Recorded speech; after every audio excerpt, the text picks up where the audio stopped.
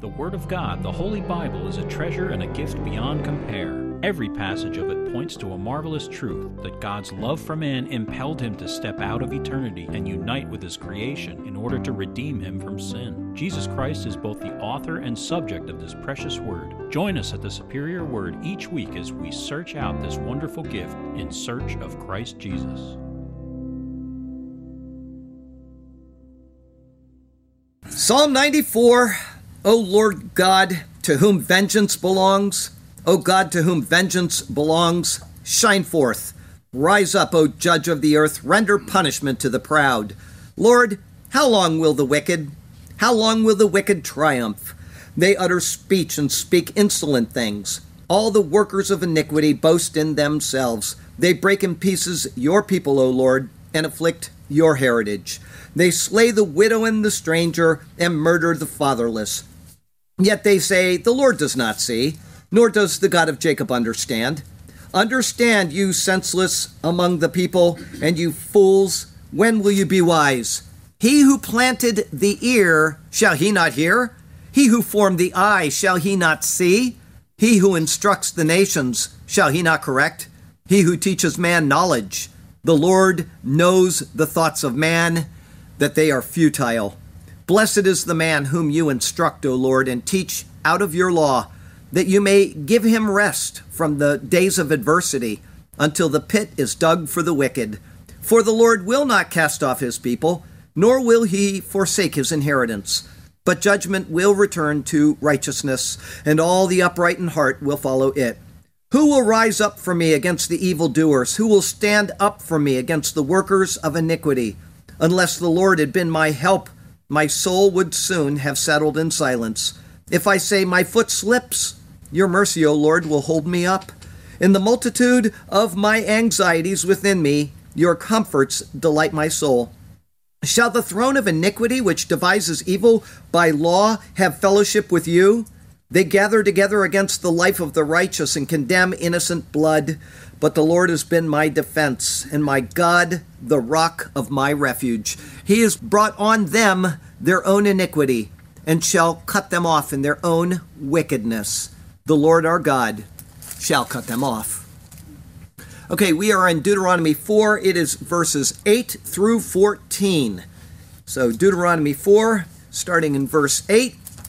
And what great nation is there that has such statutes and righteous judgments as are in all this law, which I set before you this day? Only take heed to yourself and diligently keep yourself, lest you forget the things your eyes have seen, and lest they depart from your heart all the days of your life, and teach them to your children and your grandchildren, especially concerning the day you stood before the Lord your God in Horeb, when the Lord said to me, gather the people to me, and I will let them hear my words, that they may learn to fear me all the days they live on the earth, and that they may teach their children. Then you came near and stood at the foot of the mountain, and the mountain burned with fire to the midst of heaven, with darkness, cloud, and thick darkness. And the Lord spoke to you out of the midst of the fire. You heard the sound of the words, but saw no form. You only heard a voice. So he declared to you his covenant, which he commanded you to perform, the 10 Commandments. And he wrote them on 2 tablets of stone. And the Lord commanded me at that time to teach you statutes and judgments, that you might observe them in the land which you cross over to possess. In Homestead, Florida, some of you here may know this, there is a place called the Coral Castle. It was built by a Latvian immigrant to America named Edward Leedskalnin.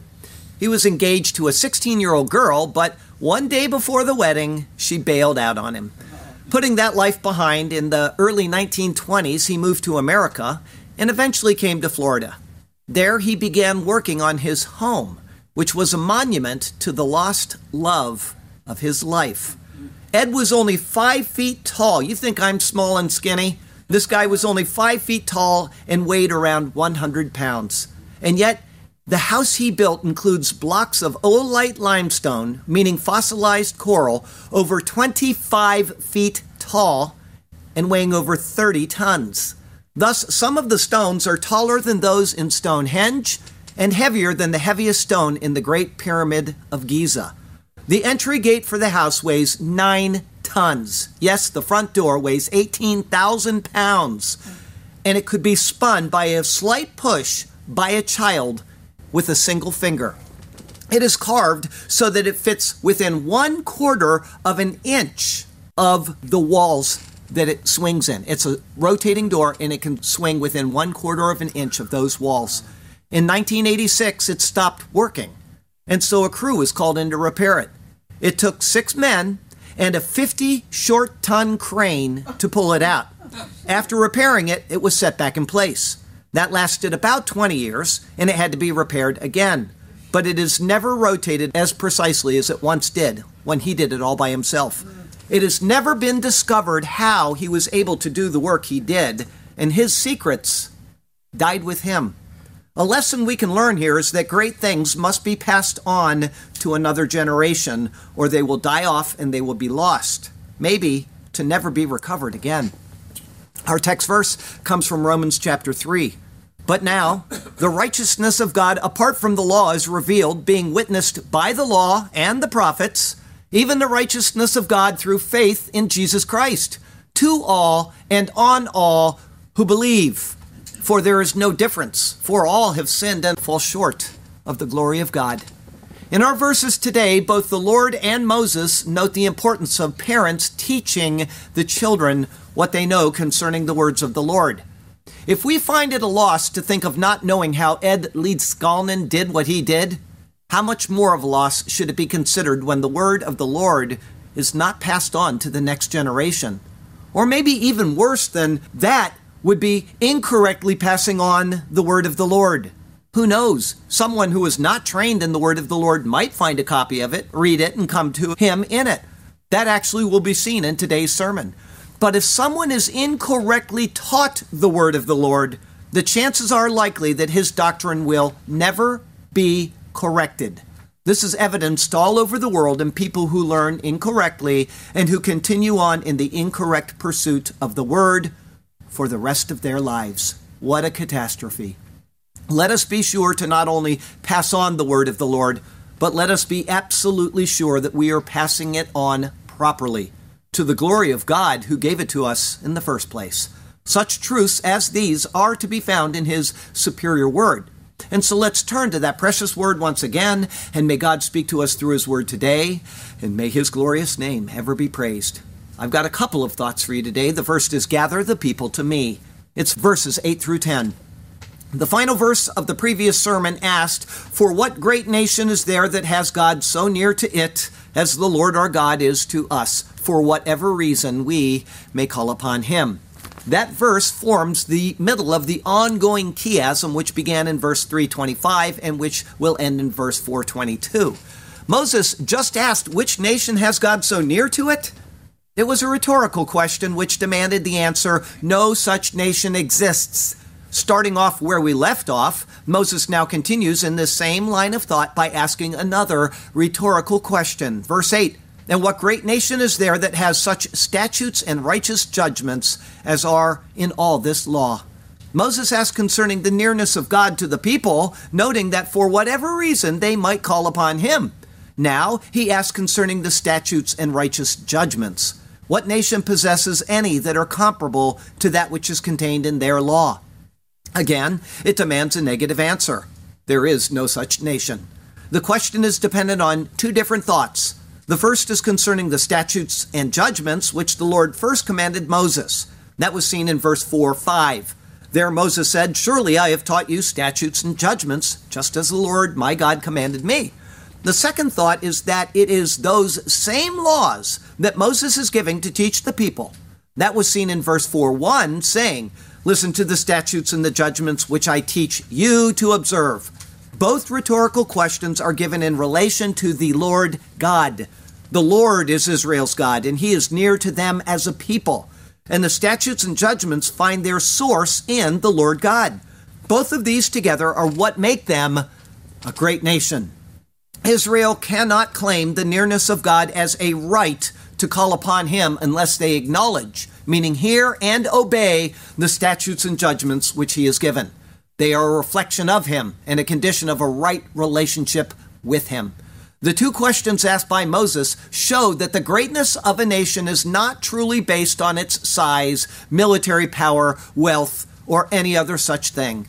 Rather, it is based on its relationship with God and on its form and structure of government, meaning its statutes and judgments which form the basis of it, both of which are available to Israel.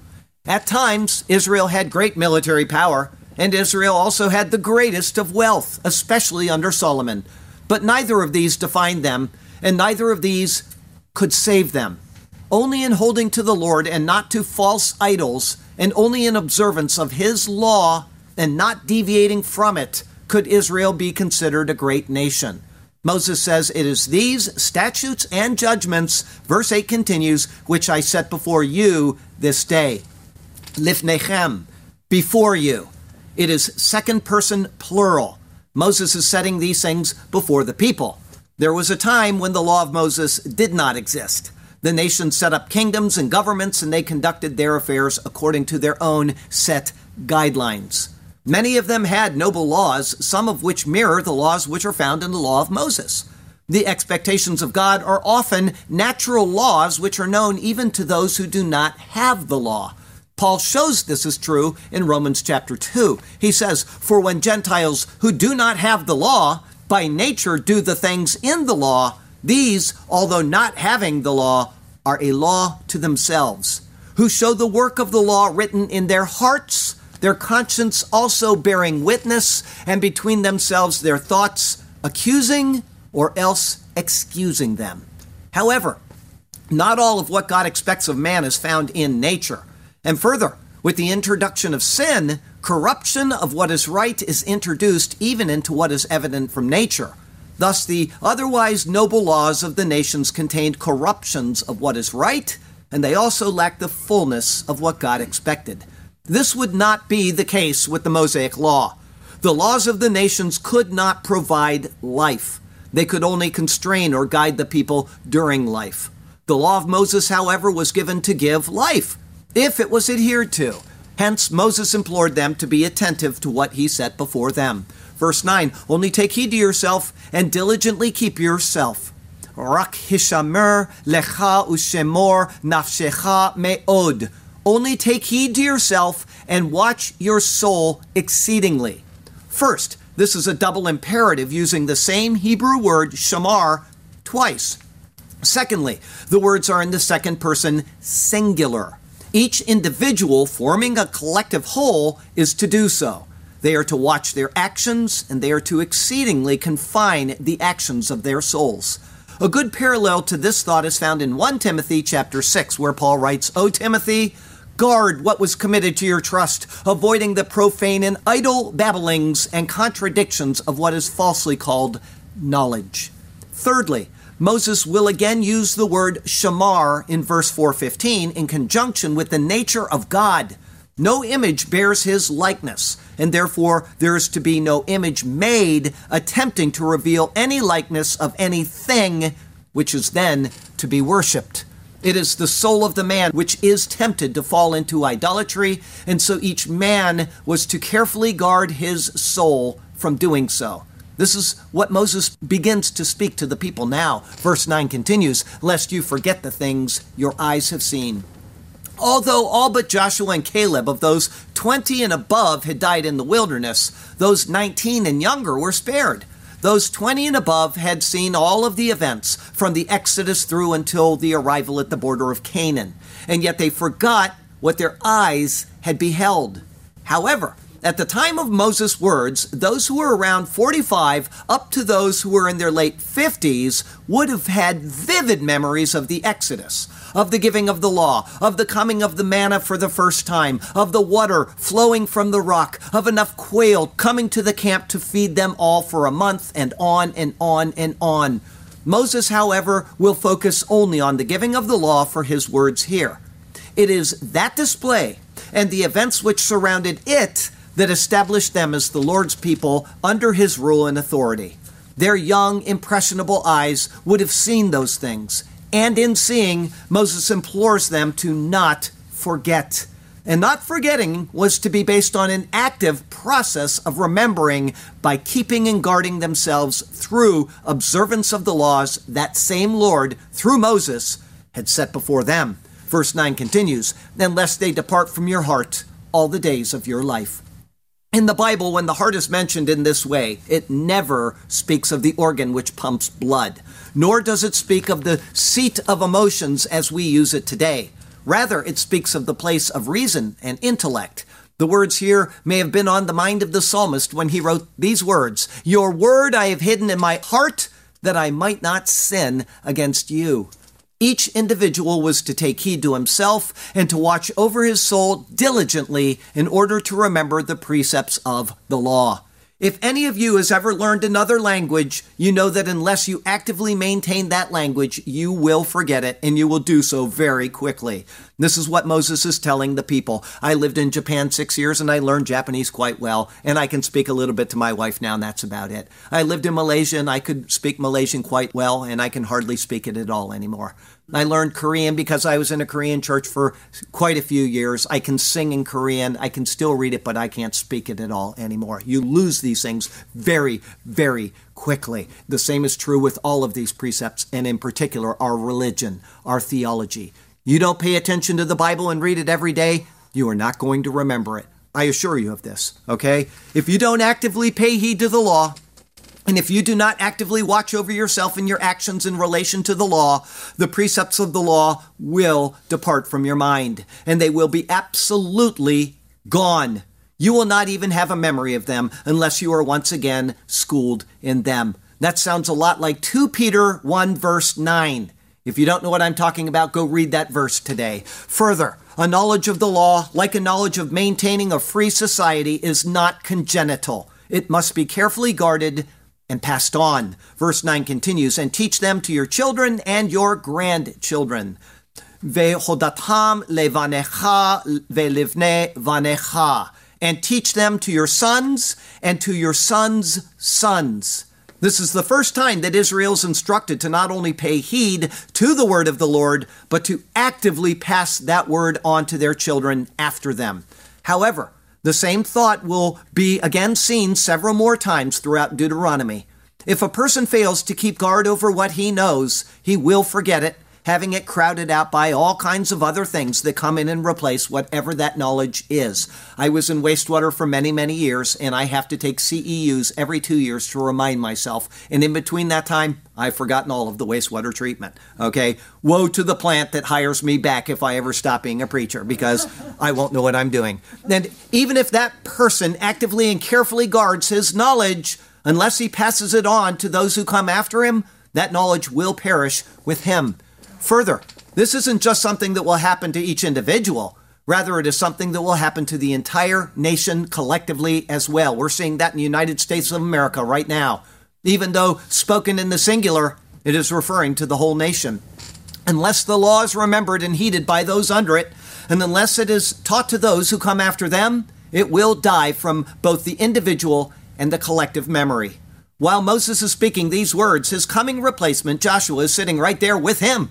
And yet we read this in Judges chapter 2. Guess what? It goes Deuteronomy, Joshua, Judges. When all that generation had been gathered to their fathers, another generation arose after them who did not know the Lord nor the work which he had done for Israel. Within one generation of the exhortation by Moses, the very thing that he implores them to do is the very thing that they failed to do. An entire generation did not know the Lord nor those things that he had done because the parents failed to protect, keep, and pass on that which they knew. This was corrected from time to time through the Lord's chastening hand or his active intervention more than for any other reason. But no sooner would they turn back to the Lord than they would fall away once again.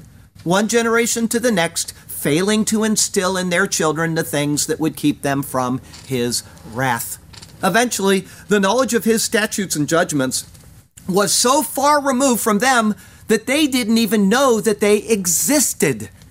And this is seen at the time of King Josiah, and the entire chapter must be read to understand both the situation and the ramifications of what transpired because of it. So I'm going to take you to 2 Kings chapter 22, and I'm going to read you the entire chapter. And the reason why it's not on the printed copy you got is because I'm too cheap to print it off. And so here we go, 2 Kings chapter 22. Listen carefully and listen to the lesson of Israel. Josiah was 8 years old when he became king, and he reigned 31 years in Jerusalem. His mother's name was Yedidah, the daughter of Adaiah of Bozkat. And he did what was right in the sight of the Lord and walked in all the ways of his father David. He did not turn aside to the right hand or to the left. Now it came to pass in the 18th year of King Josiah that the king sent Shaphan the scribe, the son of Azaliah, the son of Meshullam, to the house of the Lord, saying, Go up to Hilkiah, the high priest, that he may count the money which has been brought into the house of the Lord, which the doorkeepers have gathered from the people, and let them deliver it into the hand of those doing the work, who are the overseers in the house of the Lord. Let them give it to those who are in the house of the Lord doing the work to repair the damages of the house, to carpenters and builders and masons, and to buy timber and hewn stone to repair the house.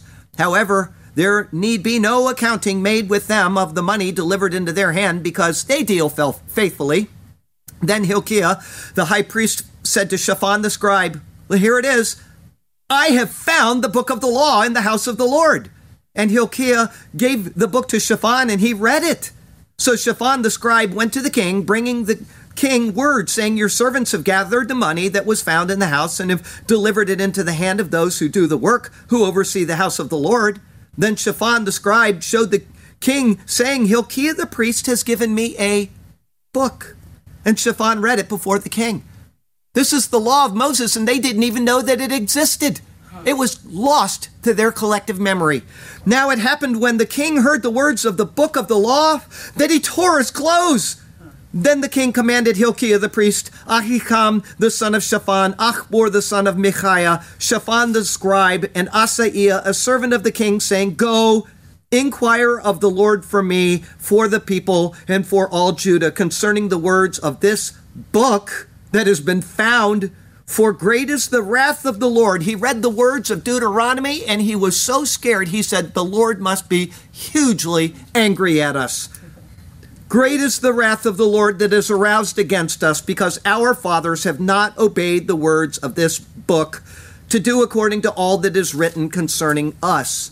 So Hilkiah the priest, Ahikam, Achbor, Shaphan, and Asaiah went to Huldah the prophetess, the wife of Shallum, the son of Tikvah, the son of Harhas, keeper of the wardrobe. She dwelt in Jerusalem in the 2nd quarter, and they spoke with her. Then she said to them, Thus says the Lord God of Israel, Tell the man who sent you to me, Thus says the Lord, Behold, I will bring calamity on this place and on its inhabitants, all the words of the book which the king of Judah has read, because they have forgotten me and burned incense to other gods, that they might provoke me to anger with all the works of their hands. Therefore my wrath shall be aroused against this place and shall not be quenched. But as for the king of Judah, who sent you to inquire of the Lord, in this manner you shall speak to him. Thus says the Lord God of Israel, concerning the words which you have read, because your heart was tender, and you humbled yourself before the Lord when you heard what I spoke against this place and against its inhabitants, that they would become a desolation and a curse, and you tore your clothes and wept before me, I also have heard you, says the Lord. Surely, therefore, I will gather you to your fathers. It's more merciful for the king to die than to see what he's going to do to Israel. And you shall be gathered to your grave in peace, and your eyes shall not see all the calamity which I will bring on this place. So they brought back word to the king. Moses is imploring them to do these things now because the Lord had already done so 40 years earlier. He gave them a display which was intended to impress upon their minds glory, and which was then intended to pass on as a truthful account to each subsequent generation. Verse 10, especially concerning the day you stood before the Lord your God in Horeb. The words especially concerning are not in the original, and they are an unnecessary insert. Moses is referring to the law, the source of the law, and beginning of the giving of that law. It is this day in Horeb that is the basis of everything Moses is relaying concerning the law. The people stood before the Lord, and they became a people under the law at that time. In verse 9, Moses referred to ha-devarim, or the things that their eyes had seen. Now he explains what those things are that he was referring to. It is important for us to remember that the giving of the law at Sinai came at the same time of the year that the descending of the Holy Spirit came to the church, Pentecost. The two accounts at this time, spanned by almost 1,500 years, was to teach us a lesson. It is a lesson detailed throughout the New Testament. In Romans, Paul says that the law, which was intended to bring life, actually brought death. Later, Paul refers to this in 2 Corinthians. Do we begin again to commend ourselves? Or do we need, as some others, epistles of commendation to you or letters of commendation from you? You are our epistle written in our hearts, known and read by all men. Clearly, you are an epistle of Christ, ministered by us, written not with ink, but with the Spirit of the living God, not on tablets of stone, but on tablets of flesh, that is, of the heart. And we have such trust through Christ toward God, not that we are sufficient of ourselves to think of anything as being from ourselves, but our sufficiency is from God, who also made us sufficient as ministers of the new covenant. Here he goes again, not of the letter, but of the Spirit. For the letter kills, but the Spirit gives life. Again, in Galatians 4, Paul compares the two covenant and calls the covenant at Sinai bondage. But he says those of the new covenant are free.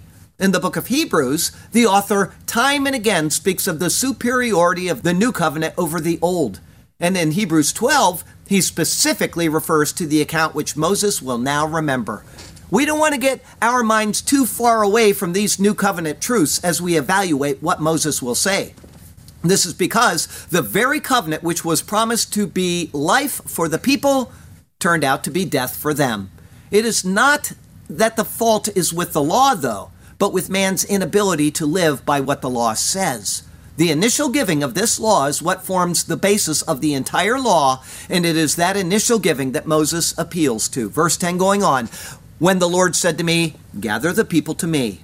This is a condensed version of what was stated in Exodus 19. There the people were told to consecrate themselves, including not coming near their wives, meaning intimately, and they were to wash their clothes.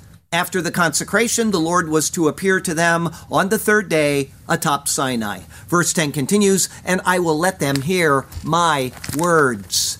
These words here tie in with the things their eyes saw, which Moses referred to in verse 9. The word he used there, ha-devarim, literally means the words. When hearing, one doesn't actually see the words, but to us, things are made up of words, and so our minds can make a mental picture of things we hear. The Lord here says, Ve'ashmiem et devarai, and I will let them hear my words. In the Bible, and in both testaments, the words see, heart, and eyes are used again and again in the same verse. The heart discerns and understands what the eyes see. And sometimes the eyes see without visually beholding something.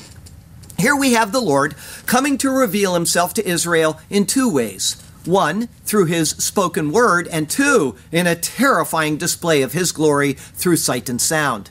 This was to impress upon the people that the law, which was being given, did in fact proceed from the Lord. Thus, as much as the sight and sound revealed the power of the Lord, the words revealed the nature of the Lord. The people will not see the Lord, but the words he speaks will convey to them images nonetheless. It is these mental images that come with the commandments that will, at the same time, be intended for convicting them of holding fast to what they are told, and yet also bring to mind possibilities of breaking the very laws that they are about to hear. Paul explains that in detail in Romans chapter 7, and it is what we will consider in the verses ahead. The Lord, at the giving of the law, understood this. Because of this, and known to us now, but unknown to Israel at the time, the law is only an interim step in the panorama of redemptive history. Thus, despite the next words of the Lord, which seem like the purpose of the law, the actual purpose of the giving of the law was to identify this problem in us, to teach us that it is the case, and then, by taking that information, it is intended to lead us by the hand directly to the cross of Jesus Christ, where we can find grace. Not knowing this at the time, the Lord next says, verse 10 continues, that they may learn to fear me all the days they live on the earth, and that they may teach their children. The word lamad, meaning learning, teaching, instructing, that was introduced in verse 4:1 2 weeks ago, and which was repeated in verse 4:5 last week, is again used here in this verse 2 times, learn and teach. As we have seen, it comes from a primitive root signifying to goad, which is what is done to prod an animal along. The Lord intends to prod the people through this law, 1, to fear him, and 2, to teach their children. But this prodding isn't confined to the land of Israel. Instead of the word haaretz, or the land, he says ha'adamah, or the earth. Though almost interchangeable at times, the word adamah speaks of the ground itself, without distinction to a specific location. When under the law, wherever one goes on the earth, he remains under the law. Sad lesson for Israel, because they rejected Jesus Christ and were exiled among the nations. It doesn't matter what ground they stand on, they are bound to that law. The physical boundaries of the lands of the earth do not end the spiritual confines of the burden of the law. The same is true with the generations under the law. The burden of the law does not end with the death of the parent. That continues on to the children. How do we know that? We just read it from 2 Kings 22. They were bound to that law even though they had completely forgotten that there was a law at all. The parents failed, but the people would be punished because it wasn't passed on to them. Thus, whether the children are taught the law or not, the burden of the law remains. Therefore, the Lord includes them in his words now, both in word and in a visible manifestation. In the hearing of these commands, I find no hope. Even from the first one, I was done in for sure. I used to think I was pretty great, but I see I'm just a dope. Compared to God's standard, I am certainly impure. I tremble to think of my guilt, how it weighs me down. I fear to face God on my own deeds for righteousness. I once thought God would smile at me, but no, it will be a frown. I bear such a heavy guilt, my God. I am such a mess. Oh, but then I heard of Jesus, sweet Jesus. He lived the life that I could never, ever live, and he gave it up for sinners like me. Yes, for all of us. In exchange for my life of sin, his perfect life he did give. Oh, what a Savior, what a friend he is to me. Oh, my Lord Jesus, the one who has set me free. Our second thought today is darkness, cloud, and obscurity. It's verses 11 through 14. Verse 11, then you came near and stood at the foot of the mountain. Exodus 19:17 says, and Moses brought the people out of the camp to meet with God, and they stood at the foot of the mountain. It can be assumed that this means all the people, including women and children. The entire congregation was brought out and stood before the Lord. Before this, however, they were given explicit instructions from Exodus 19. You shall set bounds for the people all around, saying, take heed to yourselves that you do not go up to the mountain or touch its base. Whoever touches the mountain shall surely be put to death. Not a hand shall touch him, but he shall surely be stoned or shot with an arrow. Whether man or beast, he shall not live. When the trumpet sounds long, they shall come near the mountain. That alone would have been terrifying to the people. But the awesome sight they beheld would have been even more so. Verse 11 going on, and the mountain burned with fire to the midst of heaven. The Hebrew is much more expressive, saying, and the mountain was burning with fire to the heart of the heavens. It is as if a continuous raging burning reached up beyond the eyesight of the people. The display of a mountain actually burning would be beyond the ability of the people to mentally grasp. The thought of the fire here is that of judgment burning up everything that it touches. The law is given, and thus infractions of it bear a deserved penalty. Once again, 2 Kings 22. It is the opposite of the picture seen in the coming of Christ. Whoever drinks of this water will thirst again, but whoever drinks of the water that I shall give him will never thirst. But the water that I shall give him will become in him a fountain of water springing up into everlasting life. Though the law burns with fire, that can be quenched through the fountain of water which comes through the grace of God in Christ. But at the giving of the law, there was more. The fire came, verse 11 continues, with darkness, cloud, and thick darkness. Choshek anan ve'arafel. darkness, cloud, and obscurity. The imagery here is that of being completely unable to see. The Lord and everything about him is totally hidden from their eyes. This, even though they strain with all intent to obtain the slightest view. It is exactly the opposite of what John writes about concerning Christ. In John 1:5, he says, "And the light shines in the darkness, and the darkness did not comprehend it." The idea of the word John uses is that the darkness is unable to overtake the light. Though the law brings complete darkness, the grace of Christ brings complete light. Paul speaks of that in 2 Corinthians 4. "For it is the God who commanded light to shine out of darkness, who has shown in our hearts to give the light of the knowledge of the glory of God in the face of Jesus Christ." Until the coming of Christ, however, the people were faced with the overwhelming yoke of knowing that the same Lord who presented himself in judgment and total obscurity did so with accompanying words. Verse 12, "And the Lord spoke to you out of the midst of the fire." The fire of judgment with implied ceaseless and complete destruction is where the Lord speaks from. The eyes were unable to see anything in the gloom and darkness which would allow them to know the Lord behind it. Instead, they only knew him through the words of law, which bring forth death, and that from the midst of the fire of judgment. What a terrible prospect to consider. The display resulted in what I mentioned a few moments ago from Hebrews 12, "For you have not come to the mountain that may be touched, and that burned with fire, and to blackness and darkness and tempest, and the sound of a trumpet with the voice of words, so that those who heard it begged that the word should not be spoken to them anymore. For they could not endure what was commanded. And if so much as a beast touches the mountain, it shall be stoned or shot with an arrow. And so terrifying was the sight that Moses said, I am exceedingly afraid and trembling." The people were terrified at what they beheld. And even their leader, who represented them before the Lord, was left utterly afraid at the giving of the law. What a marked difference to that which Christ left his people at the giving of the new covenant. "Peace I leave with you. My peace I give to you. Not as the world gives do I give to you. Let not your heart be troubled, neither let it be afraid." Do you see the difference, the law and Christ? Who would want to go back to this? Just yesterday, it might have been yesterday, I got an email from somebody.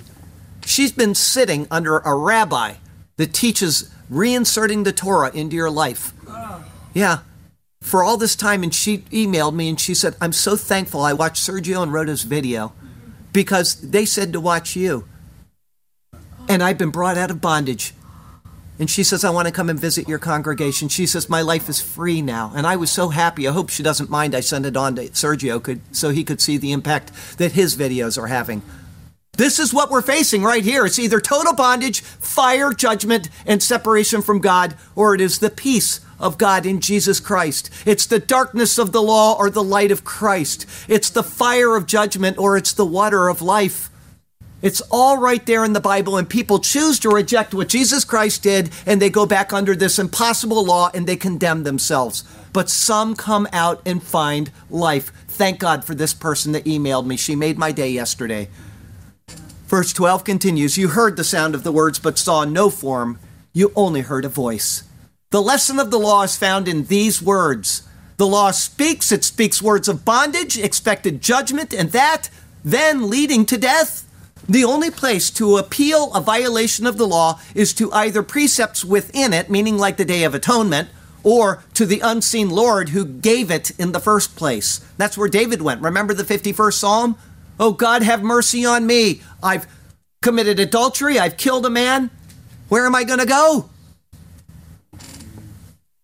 But for those after the first generation, this means a completely new dynamic is introduced. Without seeing the Lord or a representation of the Lord, one must have faith that the Lord actually exists. Such a state will lead to one of a few inevitable paths a person can follow. The first is to believe in the Lord and to follow him in some measure, be it wholeheartedly, partially, or failingly. The second would be to not believe in the Lord and ignore the commandments of the law. Another would be to not believe in the Lord and obey the law anyway, or something like that. None of these are unlike the state of the believer in Christ today, though, are they? We have not seen Jesus, And, like those under the law, all we have are the accounts which tell us of what occurred in the past. Either way, whether under the law or in Christ, the key to a right relationship with the Lord is through faith. David understood this after having violated the law. Here it is, Psalm 51. For you do not desire sacrifice, or else I would give it. The law mandated it. He said, the Lord, you don't need it. I know you don't want it. You do not delight in burnt offering. The law demanded that. The sacrifices of God are not those. They are a broken spirit, a broken and contrite heart. These, O God, you will not despise. The law demanded sacrifices for sin, but David knew that a sacrifice was only as good as the heart attitude behind it. Thus, we can see that the same day that the law was introduced, a spirit of self-worth because of the law was also introduced. For those who look to the law for their justification, it wasn't because they took to heart the terrible display of judgment which came at the giving of the law.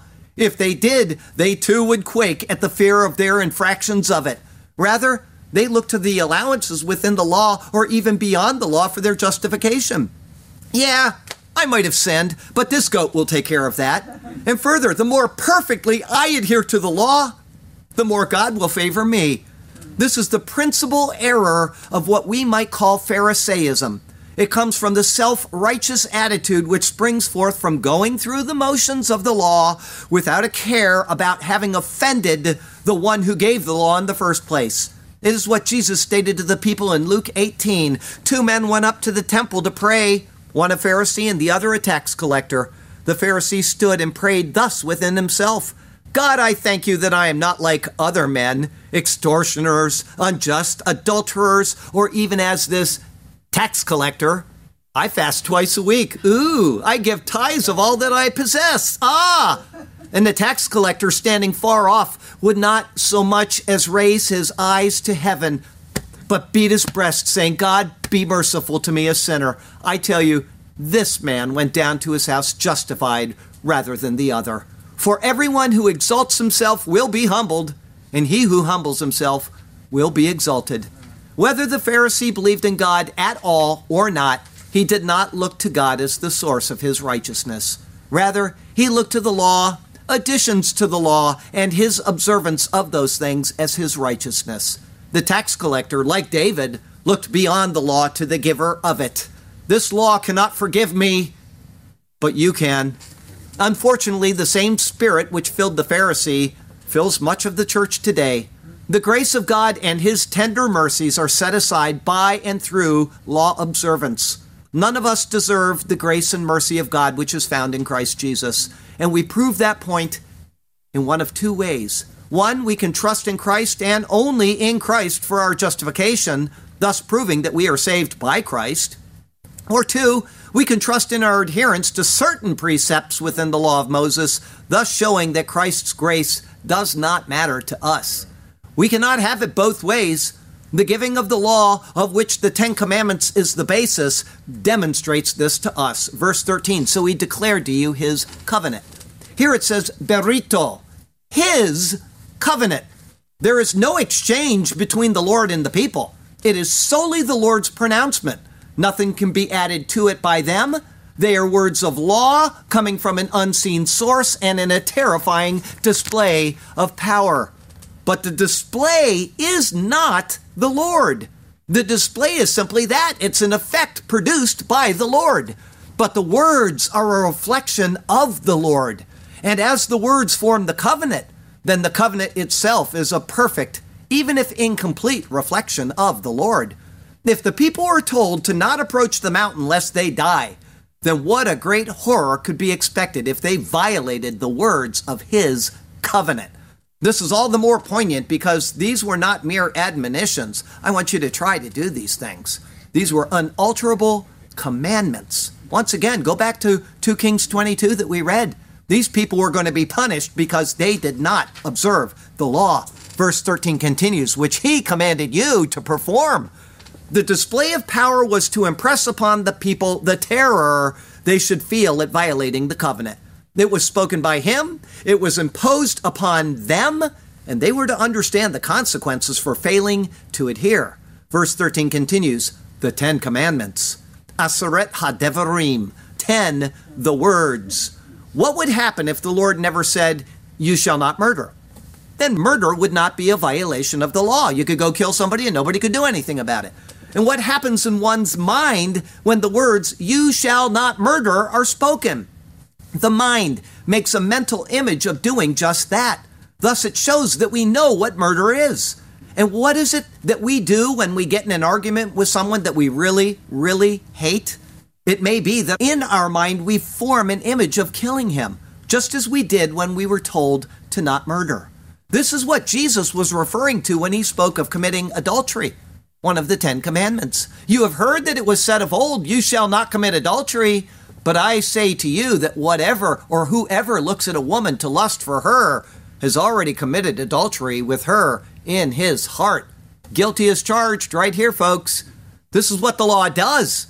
It condemns us through mere thought. And this is what Paul writes about in Romans chapter 7. I was alive once without the law, but when the commandment came, sin revived and I died. And the commandment which was to bring life, I found to bring death. For sin, taking occasion by the commandment, deceived me, and it killed me. It is certain that every person standing there receiving the 10 words did exactly this as the Lord spoke them out. He said, you shall have no other gods before me. And some of the people's minds went to the gods they had set up in their tent, or to a god they once worshipped in Egypt. He said, honor your father and your mother.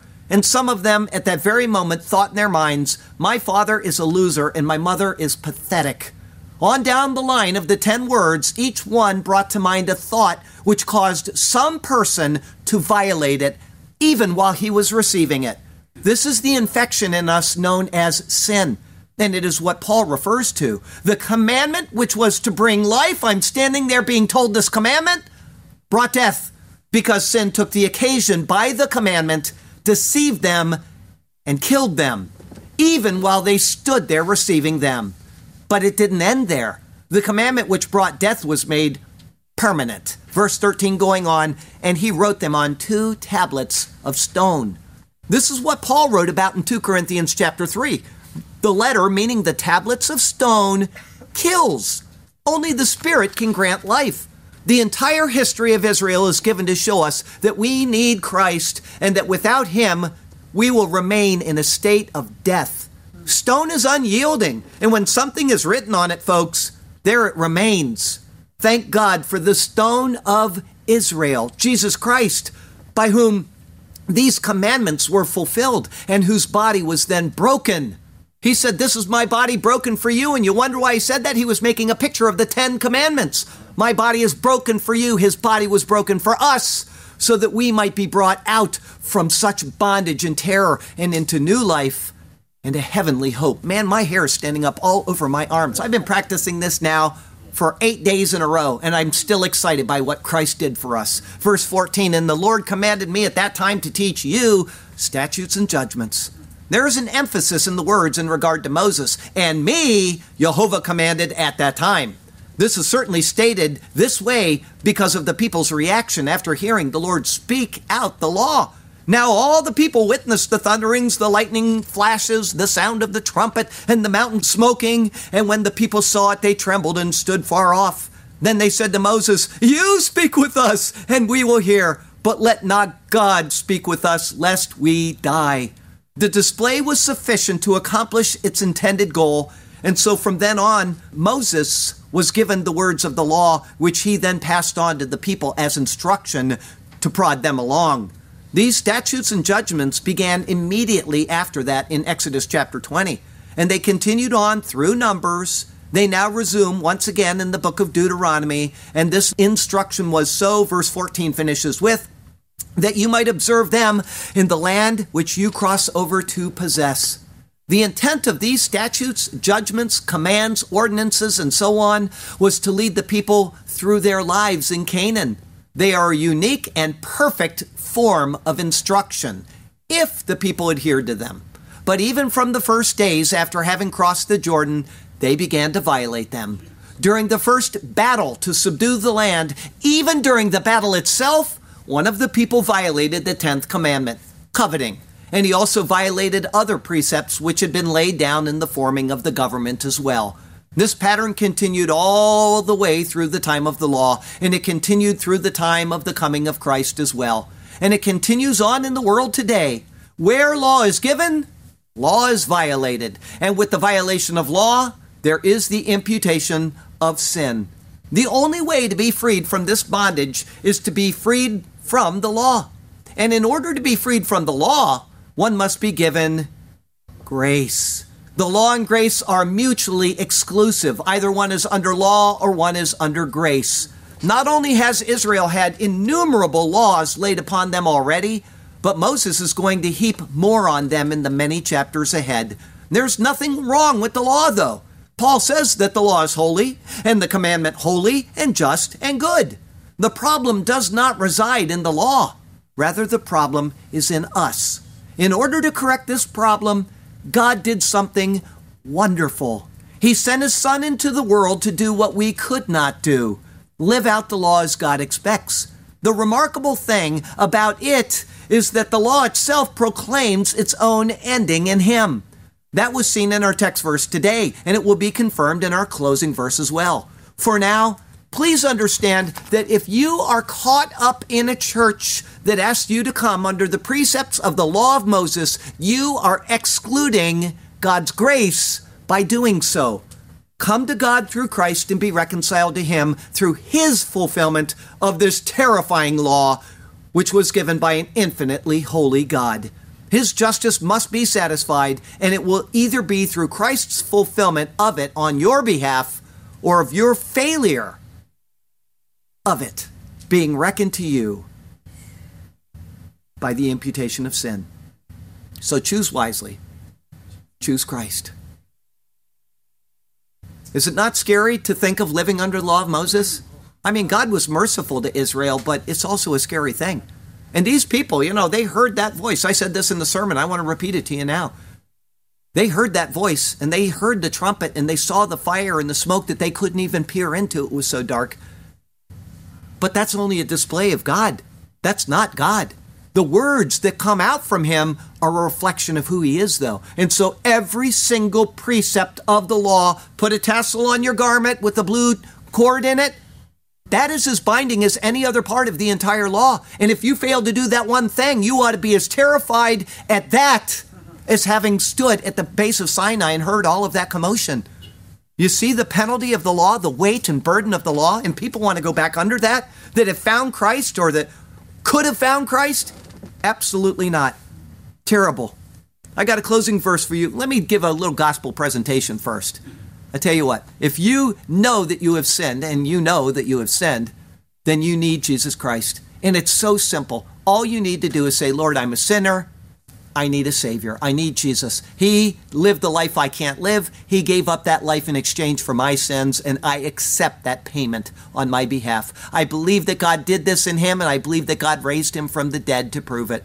I believe in Jesus, and you will be saved. That is the end of your salvation needs. After that point, everything that is added to it is based on rewards and losses when you stand before the Lord that just saved you. I would ask you to do it today. Got a closing verse from John chapter 1. Remember I said a minute ago that the law itself speaks of its own ending? Here we go. And of his fullness we have all received, and grace for grace. For the law was given through Moses, the law is not grace. But the Lord said that the people will live forever. You can't live forever without grace. For the law was given through Moses, but grace and truth came through Jesus Christ. No one has seen God at any time. The only begotten Son who is in the bosom of the Father has declared him. Good stuff. The Lord has you exactly where he wants you. He has a good plan and a purpose for you. But he also has expectations of you as he prepares you for entrance into his land of promise. And so follow him and trust him, and he will do marvelous things for you and through you, okay? Good stuff. Now, I got a question for you before we get into a little Maserati here. I said that the letter kills, or Paul actually said it, I just said it in the sermon, the letter kills, but the Spirit gives life. And the Bible gives us an actual demonstration of that for us to remember. and to apply to ourselves. He gave us a typological demonstration of that. It's found both in the Old and New Testaments. What is that demonstration? The letter kills, but the Spirit gives life. I gave it in at least 3 sermons in Exodus. Okay, as soon as I say it, you're going to start punching yourself in the head because you know that you heard this. When the law was given, Moses then went up and he got the tablets of the 10 Commandments, and he came down, and in the meantime, the people had built a golden calf. And Moses said, strap your swords on your side and go throughout the camp and kill anybody that comes in your way. And that day, 3,000 people perished. But in the New Testament, it says at the giving of the Spirit, 3,000 people were saved. The letter kills, but the Spirit gives life. Nobody remembered that. Shame on you. Never forget that again. God was giving us a lesson for us. Those lessons are very important because they show us and they help us remember these truths. Okay? Short poem and we'll take the Lord's Supper. Thank God for the Lord's Supper and what it signifies. Sometimes we take it a little too flippantly in our hearts and in our lives. We should sit down and think through what Christ did for us when we take that. This is entitled, That They May Teach Their Children. We've all got children or grandchildren somewhere in our lives, maybe a nephew or a niece, whatever. Talk to them about the Lord while they are still young and ready to hear it. And what great nation is there that has such statutes and righteous judgments? Please do say, as are in all this law, which I set before you this day. Only take heed to yourself and diligently keep yourself, lest you forget the things your eyes have seen, all that has been, and lest they depart from your heart all the days of your life, and teach them to your children and your grandchildren, especially concerning the day you stood before the Lord your God in Horeb, when the Lord said to me, gather the people to me, and I will let them hear my words spoken plainly, that they may learn to fear me all the days they live on the earth, and that they may teach their children of their incomparable worth. Then you came near and stood at the foot of the mountain, and the mountain burned with fire during my address to the midst of heaven with darkness, cloud, and thick darkness. And the Lord spoke to you out of the midst of the fire. You heard the sound of the words all around, but saw no form. You only heard a voice, one that shook the ground.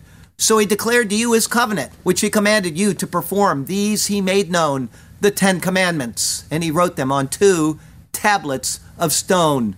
And the Lord commanded me at that time to teach you statutes and judgments. To you, them I did express, that you might observe them in the land which you cross over to possess. Lord God, turn our hearts to be obedient to your word. Give us wisdom to be ever faithful to you. May we carefully heed each thing we have heard. Yes, Lord God, may our hearts be ever faithful and true. And we shall be content and satisfied in you alone. We will follow you as we sing our songs of praise. Hallelujah to you. To us your path you have shown. Hallelujah. We shall sing to you for all of our days. Hallelujah and amen. Heavenly Father, thank you that we can learn this lesson of the law and then we can apply it in the receiving of the grace. Thank you for what Jesus Christ did. And Lord, it's a terrible world we're living in. There's death, there's destruction, there's people that are committing atrocities all over. Things that are beyond our comprehension are happening in the world now that we would not have thought of 5 years ago. But you can bring the people back to yourselves if it is your will. And that would be our first prayer. Our first prayer would be for revival and people turning back to you. But if that's not going to happen, then we pray for a speedy departure out of here to be with you, and that you righteously judge the world which has so unfaithfully rejected you. Lord, whatever your will is, in the meantime, we will continue to pray for our leaders, and especially for re-election of those leaders who will honor you and bring honor to you through their decisions and their laws which they pass. And especially our President Trump, who's doing such a good job, and he's helping stem the tide that is going on in this nation, but maybe it's not meant to be. We'll just wait and see what you have in store for us. But either way, we as Christians will hold fast to you. We will praise you. We will keep the joy in our heart, even if we don't have happiness in our lives, because you have done everything for us, and we are secure in our trek back to our heavenly home. Thank you for that, and we praise you and glorify you for it in Jesus' name. Amen. Amen.